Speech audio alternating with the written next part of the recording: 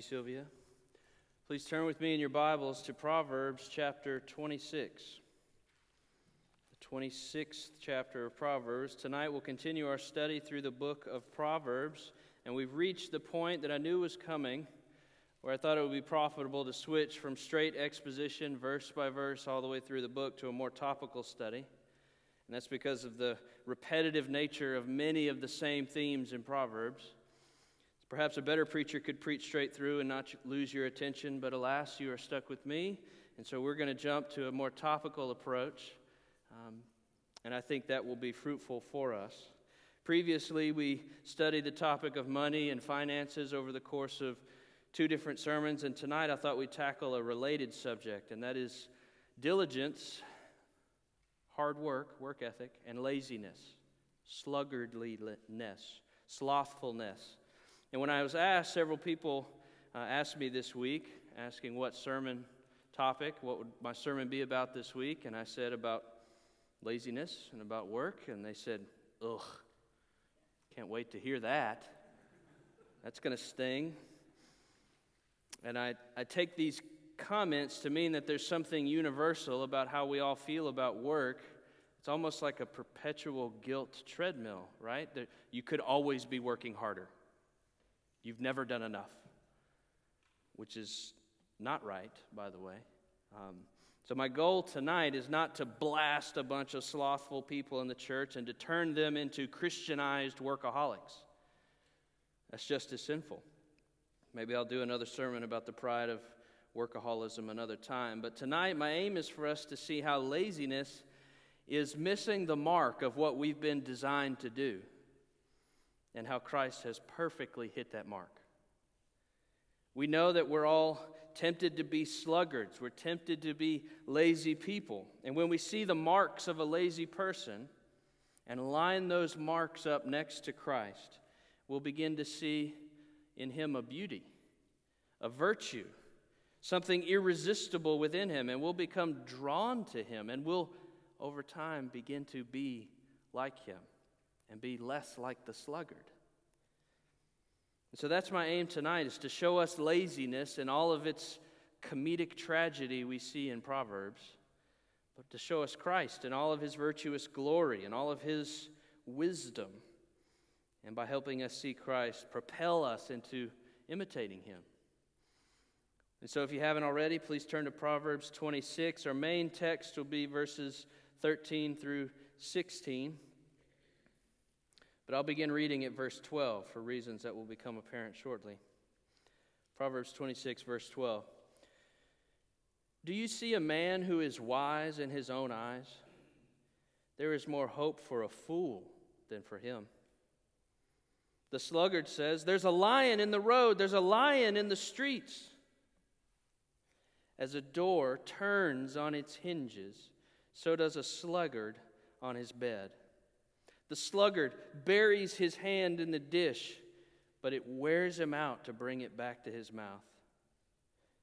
The sluggard is wiser in his own eyes than 7 men who can answer sensibly. Thus ends the reading of God's holy and perfect word. Let's pray. Father, I'm aware that this is a topic that might be guilt-driven. People might be motivated by guilt into working hard, and that's the last thing I want.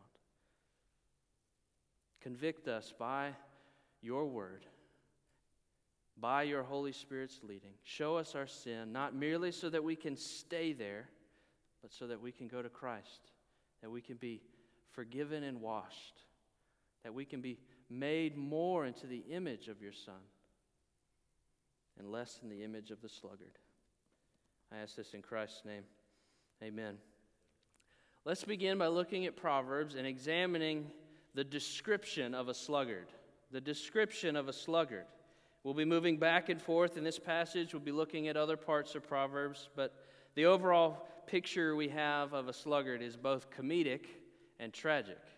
Right? It is kind of comical the way he's portrayed, but it's in the end terrifying and tragic. A sluggard, that's an old word that means a lazy person, an indolent person. an idle person, a slothful person, someone that can't be bothered and doesn't want to move. And that's what we're first told about the sluggard. It says in verse 14 that the sluggard is hinged to his bed. The sluggard is hinged to his bed. Verse 14, as a door turns on its hinges, so does a sluggard turn on his bed. And this graphic imagery shows us in a very short sentence more meaning than we might catch on the very first reading of the text. We have a man, as it were, bolted to his bed. He's happy in his restful position. He's in love with his ease. He can't be bothered to get up and get dressed. He's sleepy, right? You go in, you poke him with a stick, you turn the alarm on. He says, no, not yet. No, just 5 more minutes. I'll come down. I'll be down for breakfast in a minute. Just a little bit more. He just rolls over. Just a few more minutes. I'm so tired. It can't be morning yet.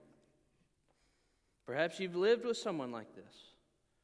I know that I have, because it was me, as a teenager especially. Just wanted to roll over. I would see each day how late I could set my alarm and still be on time for school. Right? Today I'm going to try 7:46. Right? That was me.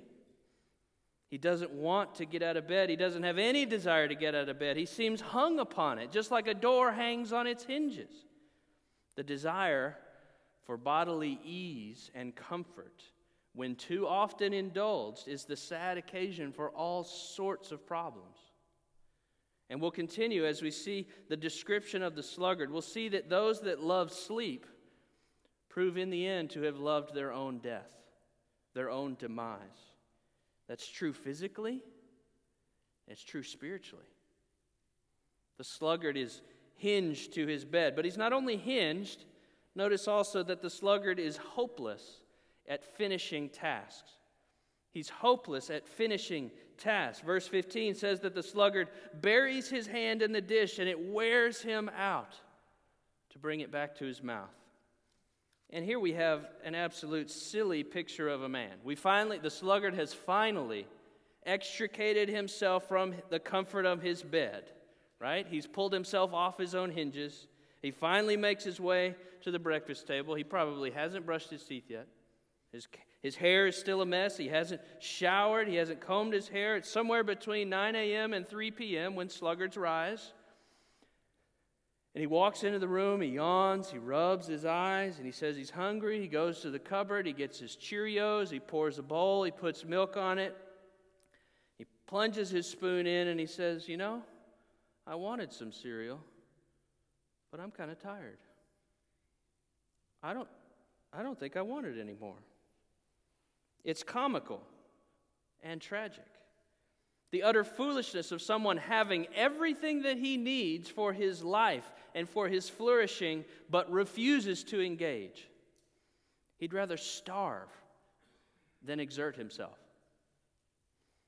He likes his comfort and his laziness more than eating, which is why we're told that laziness over and over leads to death. He's the kind of man, if we take it back to the agrarian culture of the day, he's the kind of man who finally goes out on a hunt, right? His wife has been prodding him, you need to get us some food. So he finally goes out, he says, I'll get to it. And he gets himself a bird. And he brings it home, but he doesn't feel like cleaning it and cooking it. I'll get around to it. And he leaves it out there on the table outside, and it just rots. He doesn't do anything. He doesn't finish anything. He'd rather starve himself than strain himself. It's also worth noticing that sometimes this kind of sluggardly heart can manifest itself in what appears to be busyness. Sometimes sluggards can appear busy, which is counterintuitive at first. He can look busy, but he's never actually finished. He may always appear to be finishing something, but he never actually finishes a task, right? You ask him, have you finished that paper yet? Yeah, almost done. Have you done that project I asked you to do? Yeah, I'll get it to you by the end of the day, boss. No problem. Did you do that chore from last week, son? No, I'm nearly done. He's always working, he says. He always says that he's busy, but he never finishes what he's been given. Right? He's like a door that turns on its hinges. There's motion, there's movement, but there's no progress. He's bolted to the bed. He acts like he's busy. He acts like he's going somewhere. He acts like he's preparing a meal. He buries his hand in the dish, but he never actually eats. He never actually finishes. He's always starting something, always picking up something new, always distracted by what is new, what is sparkly around him, but he's not disciplined enough to finish the responsibilities that he's been given. He never follows through. He's unreliable. He's an employer's nightmare, right? Sluggards can appear busy, but they never actually finish. Are we finishers? Do we finish the task that we've been given? You can imagine a golfer who's standing at the tee box of a 450-yard par 4, right? He drives well off the tee, he places the ball gently on the green with his approach shot. He putts well and gets right next to the hole. And just when you think he's about to putt in for par, he stops. He says, you know what? I've gone 499 yards. That's a long way. I think I'll be done here. Put the clubs up. Why would you do that?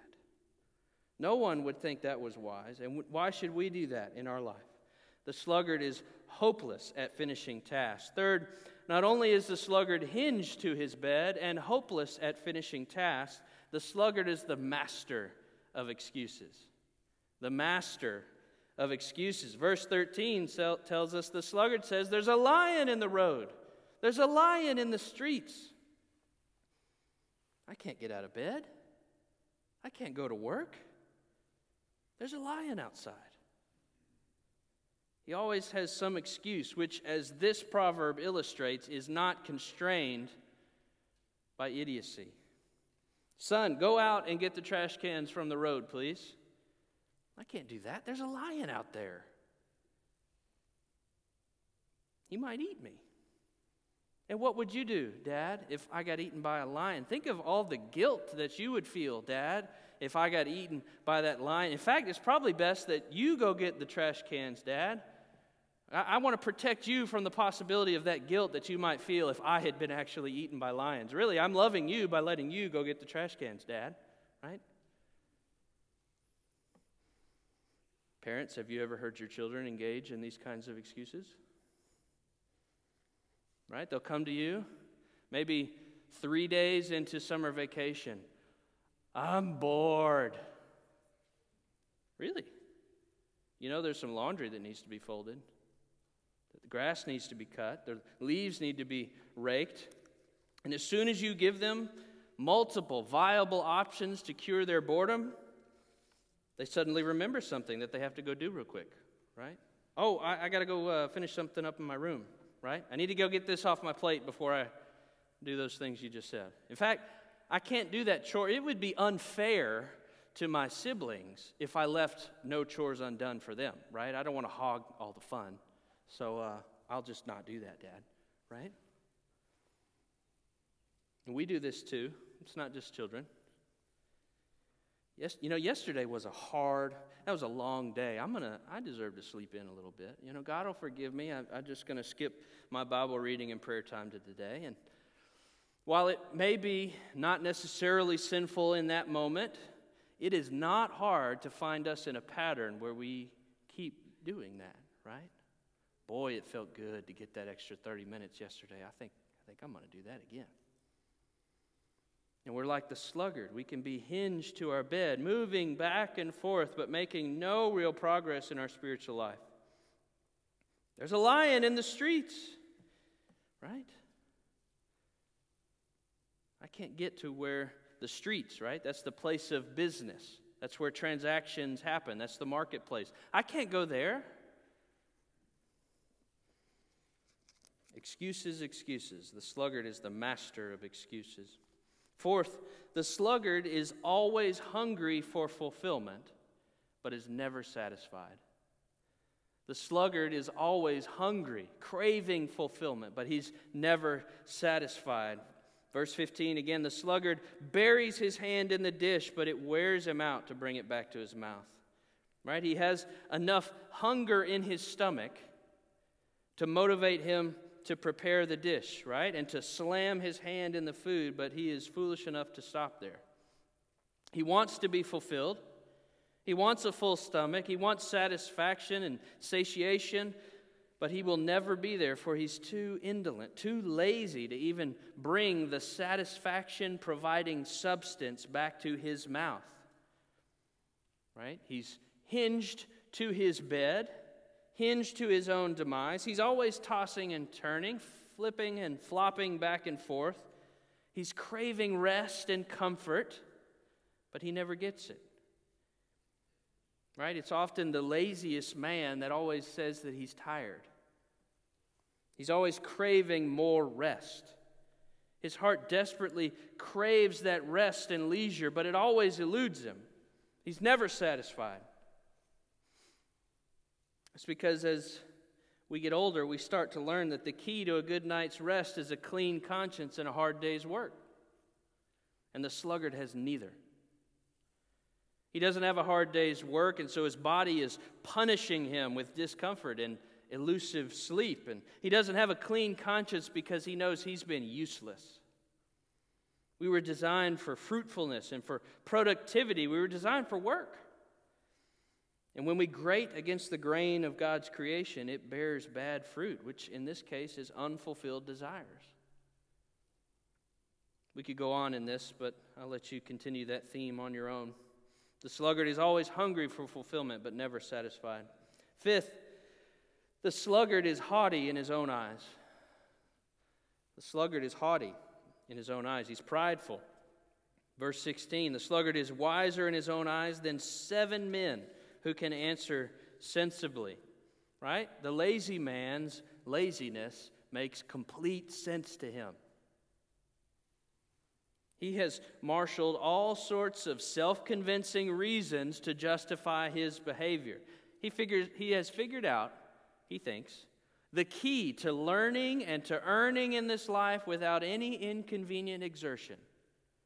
I'm not lazy, he says. I'm just smarter than all you guys out there because I figured out how to work smarter and not harder. But he has a huge blind spot. Right? He thinks himself a genius, and he will not be persuaded even if 7 wise men are speaking to him. What could he possibly learn from them, he thinks? I've already got it all figured out. And he'll even mock those hardworking people around him. Right? Look at those idiots, slaving away all summer long with their plowing and their planting of seeds. They're breaking their backs during the hottest part of the year. What are they thinking? If only they were as smart as me, sitting over here in my rocking chair, sipping my sweet tea. Right? Little does he consider that only those who faithfully sow will be able to reap at the appropriate time. The sluggard is haughty in his own eyes. Sixth, and finally, when we look at the sluggard's life, we see that the sluggard is defenseless. The sluggard is defenseless. If you flip back a couple of pages to chapter 24, the end of chapter 24, we'll see that Solomon, right, the epitome of the wise man, is walking past the field of a lazy man, and he sees a great lesson, which is how it often goes, right? To borrow an old quote, wise men profit more from fools than fools do from wise men, because wise men can look at the fool and see their folly and avoid it, but fools do not follow the virtue of a wise man. Proverbs 24:30 through 34, I passed by the field of a sluggard, by the vineyard of a man lacking sense, and behold, it was all overgrown with thorns. The ground was covered with nettles, and its stone wall was broken down. Then I saw, and I thought about it. And I looked, and I received instruction. A little sleep, a little slumber, a little folding of the hands to rest, and poverty will come upon you like a robber, and want like an armed man. The house of the sluggard appears, from the road at least, to be abandoned. The yard is all overgrown. It's full of thorns and thistles. The stone walls are broken down. He's got no wall, no protection. He's exposed to the elements and exposed to theft, to thieves, to robbers. And there's a parable here about our spiritual defenses. But for now, let's just notice that the laziness of the sluggard has exposed him, and he's defenseless. And how does it come, right? It doesn't come in big chunks. It doesn't come in huge commitments. A little sleep, a little slumber, just 5 minutes here, 5 minutes there, a little bit more of folding the hands. And slowly that pattern grows. That's how laziness can hit us. And so, having analyzed a little bit of the description of a sluggard, we must note in the final analysis that laziness is not merely an infirmity, right? It's not merely bad for business. It's not just bad for our health. It's not merely a curse for our employer. It's not merely bad for our protection. Laziness is a sin. Laziness is a sin. We were made to work and thus imitate God. Exodus 20, 6 days you shall labor and do all your work, but the seventh day is a Sabbath to the Lord your God. On it you shall not work, neither you or nor your daughter, male servant, female servant, your animals, the foreigner residing in your towns. Why? For in 6 days the Lord made the heavens and the earth and the sea and all that's in them, but he rested on the seventh day. Our contemporary quest for leisure feeds on laziness and on indolence. We want to take the 6 days, and compress it to the smallest number we can. And we want to take that one day and make it all about me, all about my comfort. Man is so stubborn in his laziness that Proverbs tells us he won't even go to nature and see the parables of diligence played out. He won't go look at the ant and consider the lessons to be learned. For your homework, you can read Proverbs 6 and see that even nature is proclaiming the virtues of hard work and diligence. So what do we do when we're confronted with our sluggardly tendencies? Right? Do we buckle down? We resolve to do better. We get a new planner. That's going to solve our problems. We just schedule things better. Right? What do we do? Is the faithful Christian supposed to be so driven and so industrious that we just work ourselves to exhaustion all the time? Is that the option? No, faithful Christianity does not hide behind workaholism, right, and call it doing all things to the glory of God, right? I went to school with all sorts of guys at seminary that said, well, I'll die when the Great Commission's done, right? But I'm going to work until then. Like, you are going to burn yourself out before the end of the semester, right? In their arrogance, they thought they could work and work and work and work and work. That's not how it works either. We don't swing from doing nothing to only working all the time. No, the solution for both the sluggard and the workaholic is to see Jesus as their Savior, right? We have to see the Christ of Scriptures. What did he do? What did he teach? And how does Christ compare to the sluggard? Let's do that. Let's examine the sluggard and Christ side by side. You see, first, the sluggard was hinged to his bed. There was maybe some movement, but he wasn't going anywhere. There was no progress. But Christ, he took action, and he came down. Christ took action. He came down, and he was resolute in his action. Isaiah 50, 6 and 7 speaks of his determination in this way. He says, I offered my back to those who beat me. I offered my cheeks to those that pulled my beard. I did not hide my face from mocking and spitting. Because the sovereign Lord helps me, I will not be disgraced. Therefore I have set my face like flint, and I know that I will not be put to shame. He set his face like flint, which is a phrase saying that he is firm in his conviction. He was stone-faced in his constancy. He was unshakable in his resolution. Christ came and took action for his people. He wasn't like the sluggard who just flopped around in his bed. Similarly, remember that although the sluggard was hopeless to finish his tasks, Christ finished his. Christ finished his. He is a finisher. He walked in perfect obedience to the Father. He fulfilled the very heart of the law in every jot and tittle. He bore every ounce of punishment that his people deserved. And what did he proclaim when his work was done? It is finished. There is nothing left to do. He didn't leave a little bit of the law undone, a little bit left for us to do, right? He didn't get all the way up to the whole 499 yards and then stop. He did it all.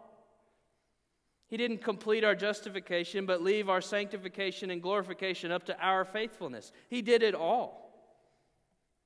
He doesn't start what he will not see to completion. Furthermore, remember that although the sluggard was the master of excuses, Christ took personal responsibility, even at great cost to himself. Christ took personal responsibility, even at great cost to himself. Knowing the mission that was before him, Christ did not delegate out the hard work, right? His mission was not beneath him.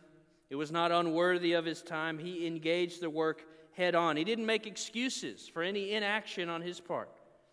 He personally engaged in the task assigned to him, and he precisely, even tediously, merited every necessary aspect. And he underwent the whole plan with sacrificial love and joy, rather than excusing the smallest of self-gratification along the way. Which leads to the next point of comparison. Remember that although the sluggard was hungry for fulfillment, Christ willingly forwent fulfillment.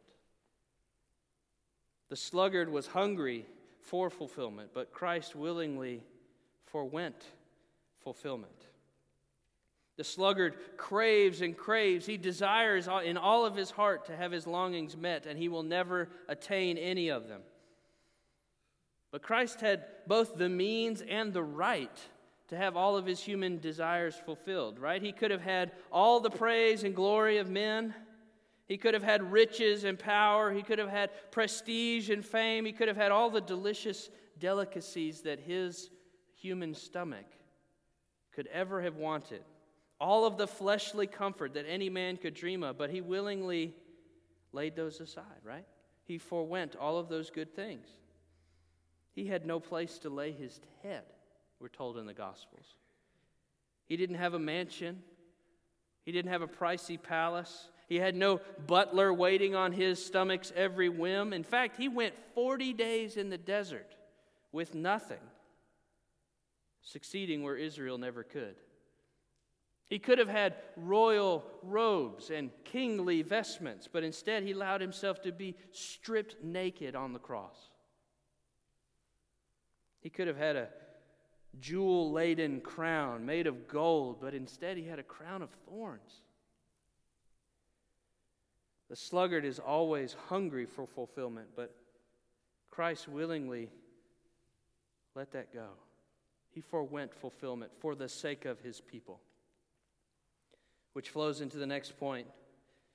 Although the sluggard is prideful, right? He's the smartest man he knows. Christ instead is meek and lowly of heart. Although the sluggard is prideful, and he's the smartest man he knows, Christ is meek and lowly of heart. That's how Jesus describes himself in stark contrast with the Pharisees in Matthew 11. Meek and lowly of heart, gentle. Likewise, in Philippians 2, Paul says that Jesus willingly emptied himself and took on human form, humbling himself by becoming obedient to the point of death, even death on a cross. He didn't consider himself more important than everyone else. He trusted his Father in all of life and death. He was not haughty in his own eyes, unlike the sluggard, who's never met a man as smart as him. Finally, remember that although the sluggard's home is broken down and defenseless, Christ's possessions are secure. Although the sluggard's home is broken down and he's defenseless, Christ's possessions are secure. The sluggard has let thorns and thistles overgrow all over his property. He's let his stone walls cave in. He's defenseless against robbers and thieves, against wolves, against lions. He's vulnerable. He's exposed. He's helpless against a strong man who could come in and bind him. But Scripture tells us that Christ has come in and bound the strong man, right? He has disarmed the ruler of this age. He's not frightened about a lion in the streets, but has gone straight out to war against the devil, whom Scripture calls a prowling lion. Christ has defeated him, and his victory is assured by his resurrection. And because he has defeated our greatest foe, we can trust him when he says that his possessions are secure, right? What are his possessions? John's gospel tells us that nothing can snatch his sheep from his Father's hands. Nothing. Because Christ was diligent and faithful to his task, rather than being lazy, he has sufficiently and efficaciously protected his house from the attacks of the evil one. And he will assuredly and effectually protect us, his possessions, from theft and destruction. He is the faithful shepherd. You see how Christ is the opposite of the sluggard in every way? He has worked for his people. He is motivated by love. And do you love him for that sacrifice? Can you trust a Savior like that? I can. I commend him to you, and I hope that if you have not yet repented of your sins, that you will trust in him this very night. He calls you to forsake your sin and to run to him, to take on his yoke, to become his student, his disciple, and to learn from him. And so as I conclude tonight, I want to make a few final exhortations, a few application points in light of what we've learned about the sluggard and what we've learned about Christ. And I promise I did not talk to Pastor Brandon about this before I wrote this sermon. But it's about a lot of the things that we prayed for earlier. First, we have to be sure that we're not like the sluggard and let the walls break down and the weeds grow up in our marriages. We have to make sure we're not like the sluggard in our marriage and let the walls break down and let the weeds grow up. And I am preaching to myself here as much as I am to anyone. This is hard. Men especially, we need to hear this. Because if you're anything like me, you're tempted to coast and assume everything is fine until something breaks. Right? I don't go around my house routinely inspecting all the plumbing pipes, respecting every wire. I assume it all works until something breaks. And that's how I'm tempted to be in my marriage. But marriages aren't like that. Marriages are like gardens, right? They need constant tending. We have to weed, we have to trim and pluck, we have to water, we have to nurture and care for our marriages, right? Or we'll wake up one day after a little slumber, a little folding of the hands to rest, and thorns and thistles are everywhere in our marriage. Christ acted with initiative-taking love to protect his spouse, and we must be diligent and faithful, vigilant to do the same.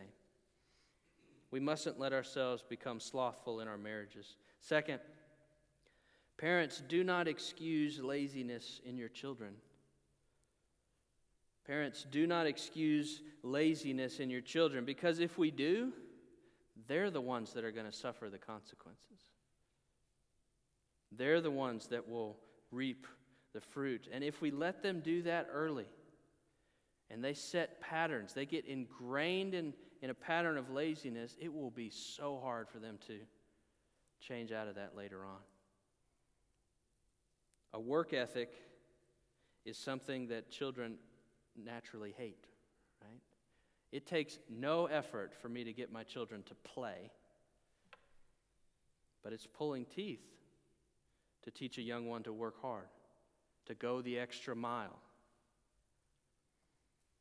But these things will increasingly become to distinguish the people of God as our culture continues to slide towards idolizing leisure and recreation, right? As the culture increasingly bows to leisure and to play and to recreation, the people of God will increasingly become strange because they work hard, right? Historians talk about the Protestant work ethic. That's a real thing, right? That's a Christian thing. We have to teach our children that a godly work ethic will take them further in life than lazy talent ever will. That's true in athletics. It's true in academics. It's true in the realm of religion. It's true in the realm of employment. I remember working at seminary in the library the Thursday night before the end of the semester, and a guy came in from one of the classes. He didn't know who I was, but I was one of the teaching assistants, and he came in. And we were just talking to him, shooting the breeze or whatever. And it was an hour before closing time. He's like, hey, where's the section on I don't remember what the doctrine was, baptism or something. I said, oh, it's second floor, all towards the back. He said, all right, so you got something you're working on? He said, yeah, I got my 15-page paper due tomorrow. I said, yeah? You're in Dr. Allison's class? Yeah. I'm the grader for that class. Oh, yeah. You haven't started, even any research yet? No, I'll throw something together. It'll be fine. It's like 8 o'clock at night, the night before it's due for an 8 o'clock class in the morning. All right, big guy. So I let him go. And as I thought about it, right, I'm like Solomon walking past the house of a sluggard here. He may end up passing that class. And he did. He got a B or a C on the paper. He passed. But that pattern played out in his church is going to be terrible, right? That's going to be miserable. If he doesn't change, if that's how he handles the rest of his life, his wife is going to pull her hair out, right? And his congregation is going to want to strangle him. Faithfulness, even with less talent, will take you further in life than a lazy, talented person ever will go. Right? Employers will overlook your laziness for a time if you've got great talent. But eventually, every employer will lose patience. They will fire the lazy employee, regardless of how talented they are. But a hard worker, in spite of having inferior talent, can excel in whatever their chosen field, and they can reap the fruit of their diligence. Listen to some of the promises made in Proverbs to the diligent. Proverbs 12:11 says that they will have plenty of bread, right? Diligent workers will have the things they need, unlike the sluggard who always lacks and is always craving. Proverbs 12:24 says that the diligent will rule. They'll be put in positions of authority. They'll be trusted with responsibility because of their diligence, because they have proven themselves faithful, not because they're so eloquent, right? Not because they got a 35.5 on their ACT, not because they're the geniuses, but because they've been diligent. Proverbs 13:4 says that the diligent's soul, the soul of the diligent one, will be made fat, which is a good thing back then, right? We don't want to be fat today. But it means their soul will be well fed. They'll be overflowing with spiritual sustenance. Which leads to my third and closing exhortation for tonight. Let us all be diligent in our spiritual work. Let us all be diligent in our spiritual work, because if we're negligent, we will reap the most dangerous of consequences. Negligence in our spiritual work will reap the most dangerous of consequences. How many of us are excelling in our spiritual exercises? Right? Are we marked by clear progress in the things of God? Or are we like the sluggard, hinged to our bed, moving back and forth? We're showing movement, but making no progress. It's easy to do. It's easy to look busy doing God's work. It's easy to look busy and making no progress. I'm going to this service. I'm serving here. I'm listening to that podcast. I'm having lunch with that guy over here. I'm reading this book. I'm doing all this stuff, but in no way am I doing the hard work of soul tending. I'm just plucking the low-hanging fruit. Communion with God is the high-hanging fruit. That's what we need to go after. How many of us have memorized Scripture lately? Right? The last week? The last month? The last year? How about our prayer lives? Is it better than it was this time last year? Or are we just tossing and turning, making no progress? I know this is hard. This is a punch in the gut. I feel it too. Writing a sermon on laziness is convicting. But we all occasionally need a swift kick in the pants to get us headed back in the right direction, right? A little sleep, a little slumber. It's easy to doze off. It's easy to drift. Slothfulness comes easy. My sinful flesh makes it natural. It's like laying down. I don't have to do any work to lay down. That's my normal, it feels like my normal regular position. Standing up is hard. Doing work is hard. Spiritual vitality is hard. It takes work. We need to be reminded of what Christ has come and done, and what He has liberated us from, what He has liberated us to, and whom He has given to us. He's filled us with His Holy Spirit, who is not a spirit of laziness, not a spirit of sluggardliness, but a spirit of fruitfulness, a spirit of effectiveness, a spirit of humility and meekness and love. And when we're reminded of what Christ has done for us, of His love for us, of His work on our behalf, then we're drawn by His Spirit to redouble our efforts, right? To forsake, to take off our sluggardly and indolent tendencies, and to be spurred on to faithfulness in every area of our lives. And like I said, that doesn't mean we become workaholics for the kingdom of God, but it means we continually strive to put to death our laziness and pride, and we work for faithfulness and diligence for 6 days, and then we savor that seventh day, right? That's when you can really enjoy rest, is when you've worked. Otherwise, we're just turning on our hinges.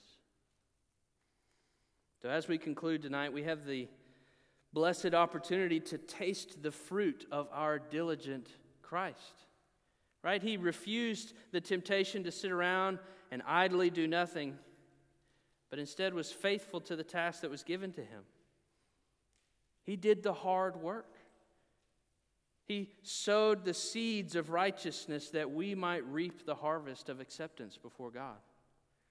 He's sown the seeds of His own diligence so that we might be forgiven of our laziness. He's sown the seeds of His own obedience that we might reap a harvest of sonship in the house of God. This table is a blessing, and it's set for all of those that have come to Christ by faith. Those that are marked by the fruit of faithfulness we see in Acts 2. Those that are devoted to the apostolic teaching found in God's Word. Those that are devoted to fellowship and to breaking of bread and to prayer. And so if that's you, I invite you to join us tonight. If you have not yet come to Christ, if you've not yet been baptized, then I urge you to let this plate pass, to be reconciled to Christ first and to His church, and then to join us at the table of God. I'll say a prayer, and then our table servants will come. Holy Father, I pray that you would work, that you would feed us and nourish us, that your Holy Spirit would be at work building up your church. Speak through these pictures of your gospel. In Christ's name, amen. Table